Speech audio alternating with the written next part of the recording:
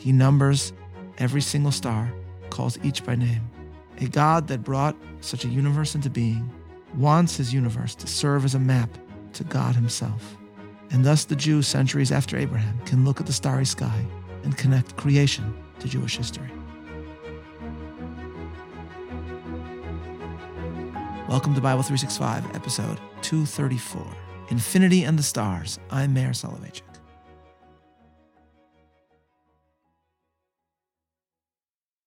The art historian Albert Boehm, in his analysis of the life and work of Vincent van Gogh, notes that long before Van Gogh decided to become an artist, while still studying for a clerical life, he studied with a Sephardic Jew in Amsterdam, a renowned classicist by the name of Maurits Mendes Benjamin da Costa. Van Gogh and da Costa became friends, but the tutoring was ultimately broken off as the main subject they were studying, classics, failed to take. But the relationship inspired a different hobby for Van Gogh. As Boehm writes, quote, "While living in Amsterdam in 1877 and preparing for his ministry, he systematically began to collect maps. His teacher, the classical Jewish scholar Mendes da Costa, taught him history and geography by having him copy maps from the historical atlases." And Boehm adds, "Van Gogh was terribly excited by this work and drew extracurricular maps as gifts for his friends and family," end quote. Now what, ladies and gentlemen, is so exciting about a map? It is, I think, the fact that even a small mark can be intimation of something extraordinary, of a place about which we can dream, and, if we are fortunate, a place that we can visit. Boehm argues that we should keep the friendship between da Costa and Van Gogh in mind when we read Van Gogh's later letters. Here is what Van Gogh wrote in July of 1888, pondering what occurs after death. Quote, "For myself, I declare I don't know anything about it, but the sight of the stars always make me dream in as simple a way as the black spots on the map, representing towns and villages, make me dream. Why, I say to myself, should the spots of light in the firmament be less accessible to us than the black spots on the map of France? Just as we take a train to go to Tarascon or Rouen, we take death to go to a star." End quote. Van Gogh, in other words, saw the starlit sky as a map, a hint to an existence beyond. But if the heavens are a map, it is a map of a different sort. The dots do not sit in static black and white. Each twinkles in its own way. Each has its own personality. Each uniquely beckons. Each hints to a mysterious existence that is far beyond us. And it is pondering the wonder of the heavens that allows us to analyze a beautiful psalm that places the stars at its center. As we have studied the Psalms, we have seen many that glorify God for his creation of nature, and we have seen many that focus on Jerusalem. But it is unusual and noteworthy when a psalm connects these two themes. That is what Psalm 147 does. "Praise ye the Lord, for it is good to sing praises unto our God, for it is pleasant, and praise is comely. The Lord doth build up Jerusalem. He gathereth together the outcasts of Israel. He healeth the broken in heart and bindeth up their wounds." Here the psalm begins with a beautiful description of Jews being taken out of exile. Bonei Yerushalayim Hashem. God builds up Jerusalem. Nidchei Yisrael Yichanes. Those of Israel that are outcasts, he, God, will bring back in.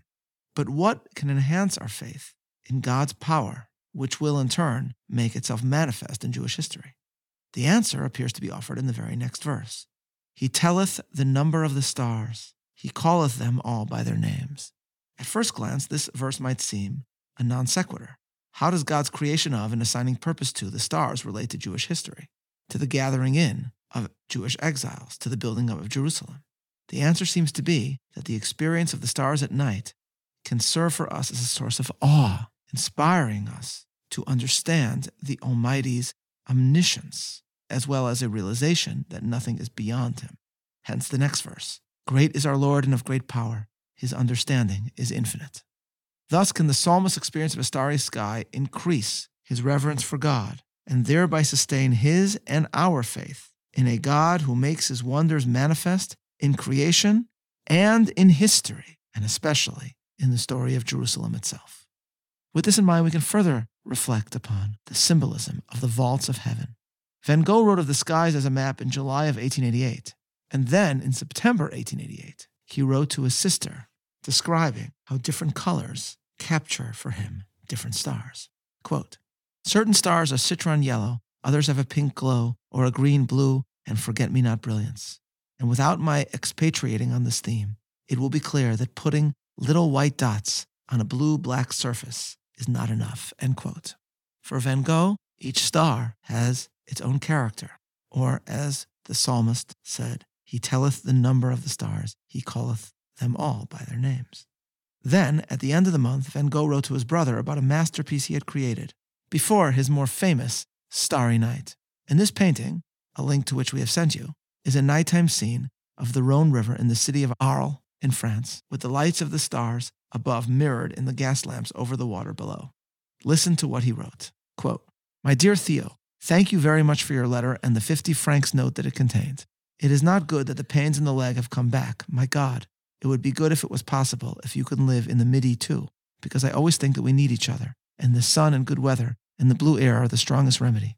The weather here remains beautiful, and if it is always like this, then it would be better than the paradise of those painters who are in Japan itself. I think about you and Gogh and about Bernard all the time and everywhere. It is so beautiful, and I would like to see everybody here. Included, a small sketch of a 30-square canvas. In short, the starry sky painted by night, actually under a gas jet. The sky is aquamarine, the water is royal blue, the ground is mauve. The town is blue and purple, the gas is yellow, and the reflections are russet gold descending down to green bronze. On the aquamarine field of the sky, the Great Bear is a sparkling green and pink, whose discreet paleness contrasts with the brutal gold of the gas. Two colorful figurines of lovers in the foreground."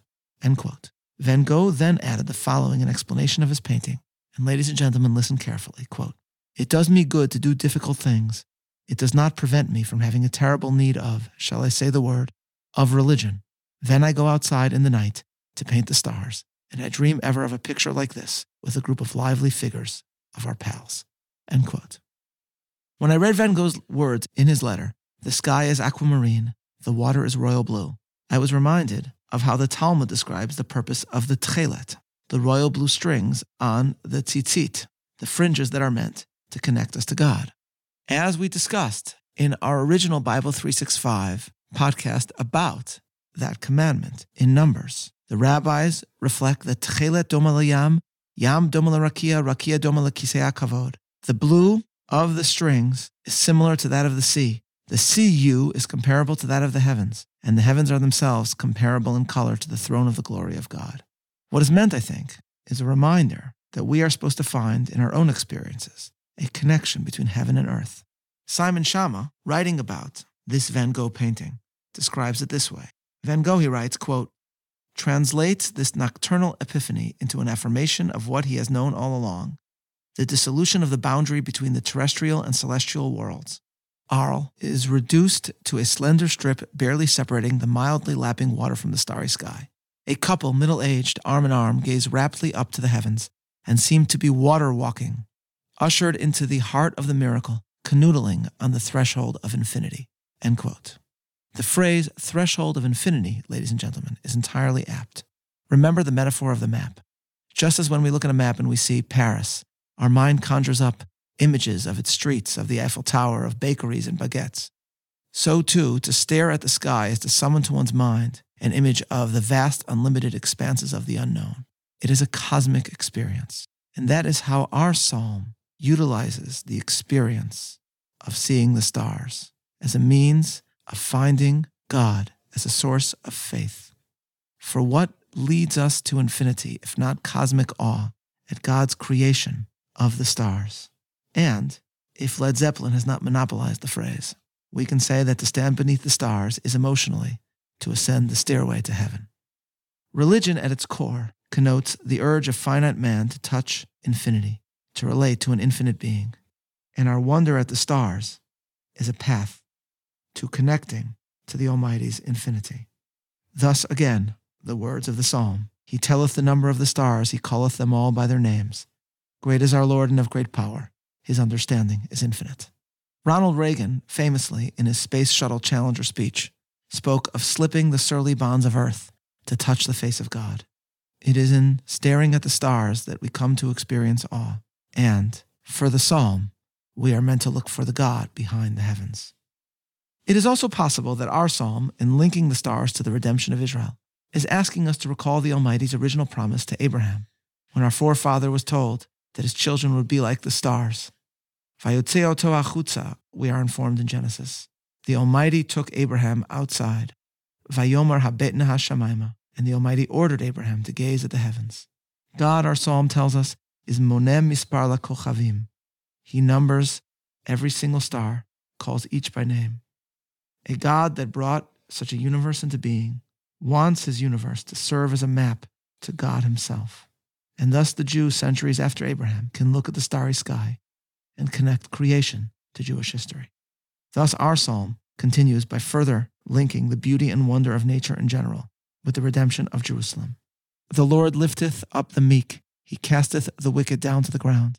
Sing unto the Lord with thanksgiving, sing praise upon the harp unto our God, who covereth the heaven with clouds, who prepareth rain for the earth, who maketh grass to grow upon the mountains. He giveth to the beast his food, and to the young ravens which cry. He delighteth not in the strength of the horse. He taketh not pleasure in the legs of a man. The Lord taketh pleasure in them that fear him, in those that hope in his mercy. Praise the Lord, O Jerusalem, praise thy God, O Zion. Van Gogh once reflected as follows, quote, "At night when the sound ceases, God's voice is heard under the stars." End quote. And Van Gogh ultimately created a painting, one of the most famous on earth, through which so many millions experienced the starry night. Thousands of years before he did so, there were those that heard God's voice under the starry sky. And our psalm and the tale of Abraham asks of us, when we witness the stars of the heavens, to hear it too. This is Meir Soloveichik, looking forward to learning together tomorrow. Signing off.